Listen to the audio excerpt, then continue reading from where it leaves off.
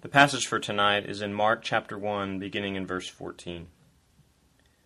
Now after John was arrested, Jesus came into Galilee, proclaiming the gospel of God, and saying, "The time is fulfilled, and the kingdom of God is at hand. Repent and believe in the gospel." Passing along the Sea of Galilee, he saw Simon and Andrew, the brother of Simon, casting a net into the sea, for they were fishermen. And Jesus said to them, "Follow me, and I will make you become fishers of men." And immediately they left their nets and followed him. And going on a little further, he saw James the son of Zebedee and John his brother, who were in their boat mending the nets. And immediately he called them. And they left their father Zebedee in the boat with the hired servants and followed him. This is the word of the Lord. There was a man named James Warren Jones. Do any of y'all know James Warren Jones? You might. James Warren, or Jim Jones, as he became known, was an eccentric young kid, young teenager. He didn't have a ton of friends. He spent a lot of his free time studying the popular world leaders of his day, such as Joseph Stalin, Mahatma Gandhi, Adolf Hitler, Karl Marx. Those people in his age who had successfully gathered many people to follow them toward some end, sought out himself to gather a following. And from his birthplace and his collegiate years in Indiana, from there to California, and from California with a cohort of people down to the northeast corner of South America in a country called Guyana, depending on your level of Spanish. Jim Jones successfully gathered near 1,000 people to follow him. And from Jonestown, South America, he had what you might call a cult.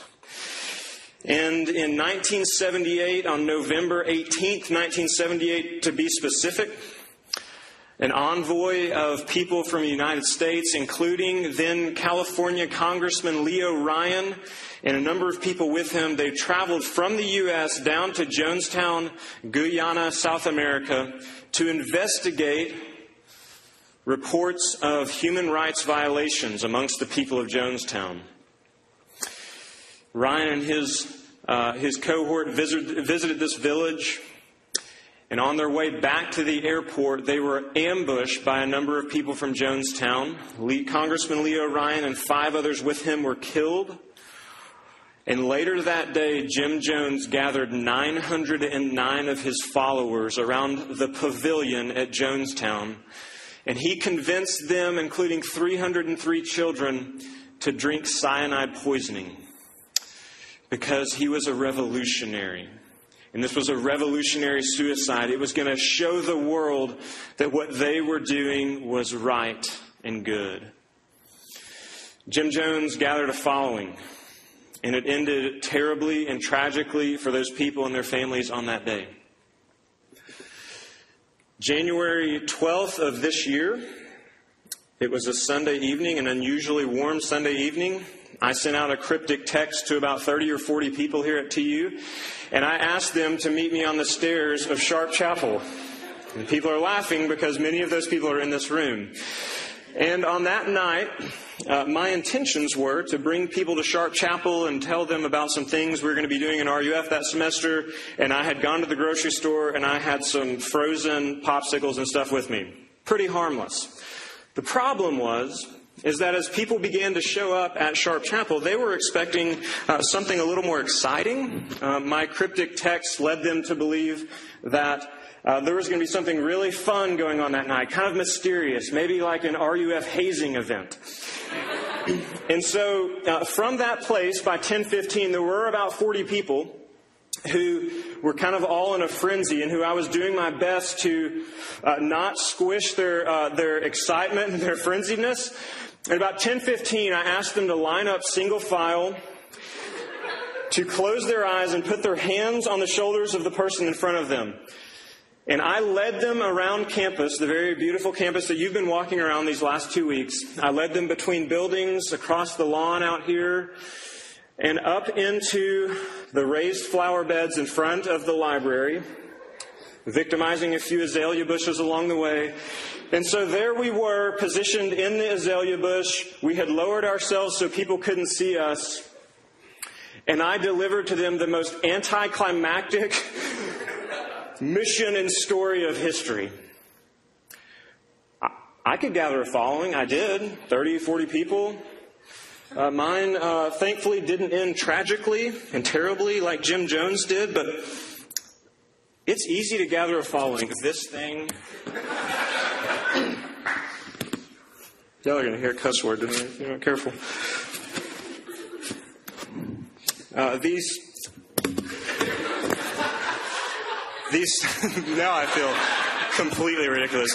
These stories show us tragically and comically that following is something that is intuitive, that is part of the fabric of our world, it's part of the fabric of our lives. It's something we do, it's something that we're a part of. We follow all sorts of things. We follow bands. The more eccentric and niche, the cooler. We follow clothing styles. We follow celebrities. We follow our friends on social media. We follow advice. We follow teachings. We follow economics ideas. The weirder, the better. We follow all sorts of things.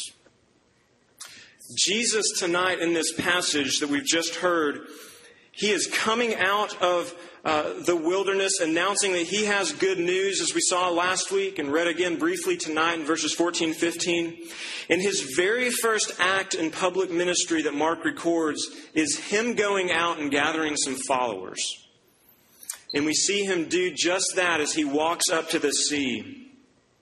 And as we look and see what Jesus did to gather followers and what following Jesus entails, I want you to be thinking about two things in your own lives and in your minds, even tonight. And they are these. The first one is, who or what am I following? And secondly, how is that thing shaping me? Either for good or for ill. So who or what do I follow?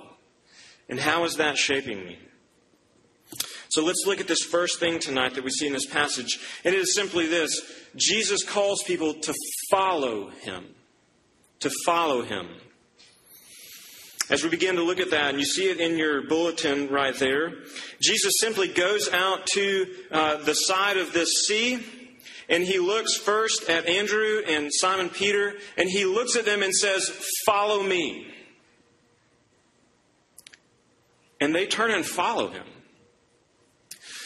What's interesting about what Jesus is doing here is that he is looking at these people that, as far as we know, he doesn't know at all. He has never met them before, and he commands them. It's an imperative word there that our English Bibles get that. He looks at them and says, "Follow me." Not, "Hey, look, it looks like you're doing something with the nets. Maybe in a little bit, come over here and we'll talk." He looks at them and says, "Follow me," and they follow him. He is making a demand of their life. And in that very action, we see something at the heart of what it means to follow Jesus, and it is this: that Jesus is the one who initiates relationships with his people. And we see it explicitly here. We see it elsewhere in the Gospels and throughout the rest of the Bible. John 15:16, John says it this way.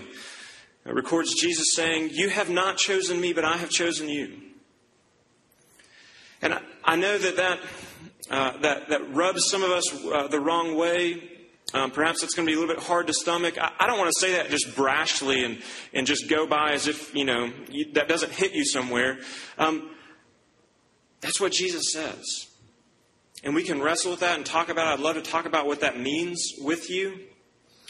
But the clear picture from the teaching of the Bible is that for someone to follow Jesus means that Jesus comes and initiates that relationship. He makes a demand and a command, and people follow him. Now, I would argue it's more of a wooing, that Jesus entices us, that he convinces us that following him is good and actually will lead to wholeness and restoration of brokenness and all of those things. But we have to see that Jesus effectually calls people, and they follow him. And this is way different than the other rabbis or teachers of that day. Because in that first century, what would normally happen is if people wanted to study under somebody, a great teacher or something like that, or a Jewish rabbi, they would come to the rabbi and ask permission to follow them and to be apprenticed to them. And the rabbi would respond. But here we see at the very beginning of Jesus' ministry that he, in effect, is saying, I'm not your average teacher. I'm not just Joe Rabbi coming down the street. I'm doing something totally fresh and new, and it's going to blow your mind. I felt like I needed to say that after I said coming down the street. So Jesus is coming. He's not just another teacher or rabbi. He's doing something totally different. Second thing we have to see about this is that in our English Bibles don't pick this up, but in Greek, the verb that he calls out and says, follow me, has ongoing implications. In essence, what he's saying is, follow me and continue following me. He's calling these people to a lifestyle, not just to a one-point decision or a one-time decision. He's calling them to do something that has ongoing implications for the totality of their lives. It's a lifestyle. It's a continuous action. Now, whether you would consider yourself a Christian or not tonight, it really doesn't matter. I'm glad that you're here. Whether or not you consider yourself a Christian, we have to understand just how huge this idea is. Let's see. It's like, have you ever had someone take a picture of you in a really strange moment, a very candid moment? Maybe you're doing something weird, or you're making a weird face, or you're like jumping in the air and your shirt's flying up, or something just bizarre, and someone takes a picture at that moment, and before you can even do anything, it's out on Instagram, or they Snapchatted to somebody, and it's out there. Anybody have that happen? Yes. It's awful. It's embarrassing. It's frustrating because that's not the real you. It's this embarrassing, or maybe you've done something dumb, kind of this snapshot of your life, which isn't the full picture of you. And I would actually suggest that if you think the Christian life, or if you think of the Christian life and following Jesus as just me looking at these individual snapshots of my life, whether they are of my successes, spiritually, morally, whatever, or my failures, spiritually, morally, if you think the Christian life is the sum total of these snapshots, you will forever be on a roller coaster in your relationship with Jesus. Because look, the truth is that even for people who are actively committed to following Jesus, that lifestyle of following Jesus is far more like a video, is far more of an unfolding drama with highs and lows and everything in between than these individual snapshots. You will screw up. You will fail in embarrassing ways. I do. Good grief, I do. You will. You do. And what we have to understand is, and there's theological words for this, and I'm just going to introduce them because they're so important. If you grasp these, they actually have the ability to change the way you think about Jesus and your relationship with Him. The first one is this. We have to understand the difference between justification and sanctification. Those are huge words. Here's what they mean. Justification simply means this: that through what Jesus has done, you can become right with God. And that is a one-time pardon by God of your sin because you believe that Jesus has taken your sin on Himself, and that was dealt with on the cross. And God punished that on the cross when Jesus died.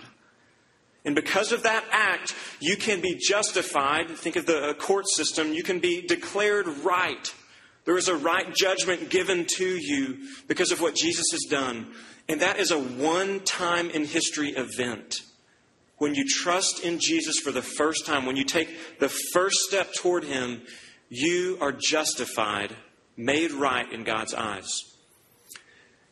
Now, the second step, and every single step after that, is the process of sanctification. It's the ongoing process of God making you more and more holy, of Him making you be more and more like Jesus. And you have to understand that it's ongoing. And it will absolutely have great moments of success when you will say no to things you should say no to and yes to things you should say yes to, and that will be amazing. And you will feel that. And there will be times when you look at something and you can honestly say, I shouldn't do that, I know I shouldn't do that, and I want to do that, I'm going to do that. And so we'll have these tremendous lows. And if you don't have the category for that being the normal Christian life, you will burn out and you will ever wonder if your justification was true. We have to understand those things are totally different. That an earnest following Jesus and an earnest life of struggling with your sin and wanting to change and be different, that is the normal Christian life. And so Jesus says, follow me. He calls us into the relationship. And it has ongoing implications for all of our lives. The second thing we see about following Jesus is that he says, follow me. Not just follow some ideas or follow this, but follow me. Follow everything about me. In that time, when I would go ask a rabbi, or when you would go ask a rabbi if you could study under them, and they would say, sure, follow me. What that meant was, apprentice yourself to me. Come and study under me. Commonly, it meant, come live with me. Learn everything about the way that I am and the way that I work and function, so that you might learn my ways. And Jesus is picking up on that. He's saying, absolutely, follow me. Come live with me. Learn my mission. Watch the way that I love people. Watch the way that I move toward the outsiders and the broken and the dejected. Follow me. And if we're going to be nervous, if we're going to be honest, this makes us pretty nervous. Because look what happens in the passage right there. For those that Jesus tells to follow him, they leave their careers and they leave their family. And you're sitting there thinking, wait a minute, does me following Jesus necessarily mean that I have to leave my career, that I have to become a full-time missionary? I want to help relieve that pressure, kind of.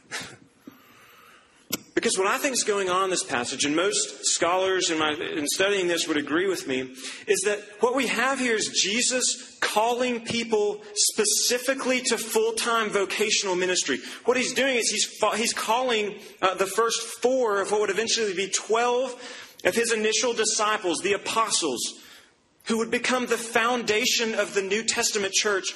This is a unique calling. Because elsewhere in the Bible, we see Jesus not calling people out of their profession. In fact, he calls people to go be in their professions, to go be in the places where they already naturally are. He calls people to return to their families and to be salt and light and to bring beauty and dignity where it's been lost through sin and the fall. So this is a picture of the call of Jesus calling people to the ministry. But following Jesus absolutely means he's going to call you to ministry. Everybody who Jesus calls to follow him is necessarily going to be involved in his mission. And here's what that means. That those whom God calls to follow him, he also gifts and equips and enables you to bring all that you are and use it for the good of others.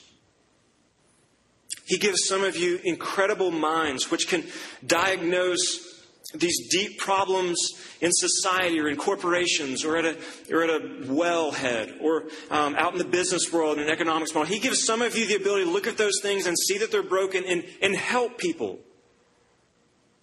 And he gives others of you the ability to see musical notes lining up on a page in unbelievable ways. In such a way that it would actually be wrong for you to not go be a composer. Or it would be perhaps wrong for you not to go be an engineer, but you are to take your calling into that place. You're to take your gifts into that place and love and serve the people around you. And some of you, God might actually call to the ministry. He might call you to be in full-time vocational ministry. And this is funny for me because for my whole life, I had pretty much one goal, and it was this. I want to make enough money to where I can belong to a golf course. I want to belong to a country club. Now, if along the way I met a really hot woman and we had a couple cute kids and maybe a White House with a picket fence, that would be nice too. But I really just wanted to join a country club, y'all. And so my life was kind of oriented around that. After college, I got the job I thought that I always wanted. I was working at Bank of Oklahoma in their oil and gas lending division. I was set to make a lot of money. I did make a lot of money for a little while. And there I was, right in the middle of that cubicle farm in my chair, staring at a computer screen, doing exactly what I had always wanted to do, and I was dying inside. Because what God was revealing to me over the course of that year was that money and golf is not going to make me happy. I had bought into the American dream, and what I realized that year is that the American dream is the American lie. And there are many of you in this room who have bought into that same dream. I hear it because I'm an orientation mentor, and when it goes around the room, that's what people say. I want to come and make money. Good grief. 40% of the incoming freshman class is petroleum engineers. I know there is absolutely a right way to do that, to be a petroleum engineer to the glory of Jesus. And I also know that there is an insane amount of money to be made there. And there are many, many people, and perhaps some of you, that are just chasing that dollar. I was, and I want to tell you on this side of it, it's going to be empty. And so what does it look like to follow Jesus? Where does that come to a head in your life? It doesn't have to be a vocational issue, but maybe it means that you stop buying into the idea that career and achievement is the end-all, be-all. Maybe what your professor thinks about you, or what your parents think about you in your grades, or what that company thinks about you in your grades isn't the most important thing in the world. It's not. What if it means that you stop thinking about and buying into this idea that being married and having kids that's when you'll finally be happy or be fulfilled? It's not. Look, I'm happily married with 3 wonderful little girls who are at times very, very crazy, but mostly wonderful. They're great. I love them as much as I could love them. They don't fulfill me. I have a job that I love. It doesn't fulfill me. And so I'm going to tell you 10 years down the road from you, 12 years down the road from some of you, 15 from others of you, to buy into and to give yourself in following anything other than Jesus is absolutely going to leave you wanting. And you will forever go from thing to thing or experience to experience trying to satisfy that. And it simply can't be done outside of Jesus. You weren't created for it to be done outside of Him. But we don't believe that. We really don't. Some days I don't believe it. I struggle to believe the very gospel that I'm telling you to believe. It's hard to believe. Because we live in a world that is bombarding us with all sorts of messages, offering you hope and joy and satisfaction and pleasure in all these other places. And Jesus is looking at you saying, follow me. And there is joy and hope everlasting. We don't believe it because we've actually, I think, misunderstood what Jesus is calling us to. We misunderstand what He's calling us, what following Him actually means. So let me be very clear, and let me just tell you what following Jesus means. Because when we get it, we ought to be the most joyful people, the most kind, the most fun, throw the best parties, and be the most fulfilled, because we are joining the best mission in the whole world, and it is this: following Jesus for the good and the sake of others. That's it. That's what He's calling us to do. We see it right there. He says, follow me and I will make you fishers of men. Now, pop Christianity has taken this and done all sorts of hideous things with it, from terrible songs to terrible t-shirts and to terrible everything. And we kind of need to reclaim what Jesus is saying here and to understand what he is saying is that when you follow me, when you apprentice yourself to me, I am going to teach you what it means to actually love people and to care about their deepest needs and not just what they can bring you or how they can make you feel. He's teaching us to be students of people and to learn them so we can know how to love them. That's what Jesus is calling us to. It's his call to bring peace and what the Bible calls shalom, which is this full-orbed people of this full-orbed word and idea of restoration, making things beautiful that have been broken, bringing justice where there has been injustice, bringing reconciliation where there's been racism and poverty and all sorts of stuff. Jesus came to bring that, and he is inviting and calling people to be a part of his mission to bring that not just to individual people, yes to that, but also to the whole world. You see, Jesus doesn't just look down in this passage and invite us to say a prayer or walk down an aisle or come be baptized as an end in itself. He is saying, follow me and hang on because the game is on. I'm changing the world, and if you are tied to me, you are coming with me. And to do anything less than that, to truncate Jesus' message into something smaller than that, is the equivalent of saying that coffee is all about the caffeine. Because look, we know it's all about the undertones and about the bitterness and about the complexity of the aroma and all that stuff, right? We all get that. None of you guys drink Starbucks, do you? No, the devil is at Starbucks. Drink local, fair trade, organic stuff. Coffee's not about the caffeine, it's about all of that beauty. To look at Jesus and being a Christian as simply a process of going out and asking people to pray a prayer is like looking at Colorado and saying, oh, I think it's decent. You know, it's kind of flat. It's like walking into eastern Colorado and saying it's flat when the whole western side of the state is absolutely beautiful, breathtaking. You can't truncate what Jesus is coming here to bring in the message that he's calling people to. We see this unfolded really beautifully. How many of you watch What Not to Wear on TLC? Got any What Not to Wear watchers in here? Mostly guys raising hands, oddly enough. There was an episode a little while back with Dolly from Memphis. Any of y'all remember this one? It's pretty powerful. Dolly from Memphis. She is, if I must say so myself, she is about a 60-year-old woman. She was at the tail end of a dissolved marriage. And in the words of her friends who nominated her for the show, she dressed like a man because she didn't want to stand out and be noticed by men. She had incredibly low self-esteem. And they brought her into the show, and they do what they always do. They take them shopping. They give them this whole complete makeover. And the scene that I think captures this so beautifully and powerfully is when she's in the salon getting made over by Ted, and he's just put a nice cut and color on her hair. Cost her about $130. No, a nice cut and color on her hair, and he spins her around. And when she takes a look at herself in the mirror, she loses her breath. She's speechless, and tears begin to form in her eyes. And Ted looks at her and says, "How deep and pretty and sexy your eyes are now." And Dolly looks up and says, "Those are tough adjectives for me to apply to myself." And Ted says, "Yeah, but don't you see yourself as pretty now?" And Dolly says, "Yeah, but it's been so hard to see myself as pretty for so long."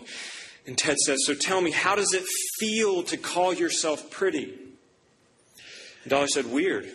Really, really weird. But it feels good though, right?" Dolly starts nodding and starts crying and says this, "I feel pretty. I look pretty. I'm still trying to get used to feeling and looking pretty though, but now I know it's possible." Look, for some of you, the idea of Jesus actually wanting you and calling you to follow Him, and you actually feeling that in your heart right now, if not at some time in the past, you're sitting there thinking to yourself, no, not me. Because you're looking at the story of your life and all of your failures and the ridiculous and awful things you've done or thought or said, and you can't imagine Him coming to you and saying, no, there's beauty there. We just need to do this. Let me take all of that sin and its effects and its burden from you. Let me lift that off of you so that it can reveal the beauty that is there. Because every one of you are made in God's image and are absolutely endowed with incredible worth that you would not believe, that you will not believe until God convinces you that it's true, that you are beautiful and you are worth something. And Jesus is coming and saying, let me take everything from you that is keeping you from believing that. And if you could only take a peek down the corridor of time and see the ways that God is going to use you in His mission to change the world, you would look at it now and say, I don't believe it. It's so weird. It's so weird to think that that's there right now, but it's there. Jesus is calling you to follow Him for the sake of others. Will you heed His call and be a part of the most beautiful unfolding of anything that has ever happened in the world? It is called the gospel, and it is bringing restoration, peace, and shalom to everywhere, in every corner of this world, starting with your heart. That's what Jesus came to do. It's what He's calling people to. Will you come with Him? Let's pray as you consider that. Father, I do pray that you would convince us in our hearts that you do love us. And that you look past our sin and our shame and our guilt and our mess, and you look at the true us, the one who you created in the very beginning, and you say, I love you and I want you. I pray for those in here who are thinking they have to get their lives all cleaned up before that happens, that you would grab them by the shoulders and by the heart and say, no, I want you right now. That cleanup process is sanctification. It's a lifelong project. Grab their hearts right now and convince them that life is found in following you. We pray that you would apply this to our heart by your Spirit, and we pray it in Jesus' name. Amen.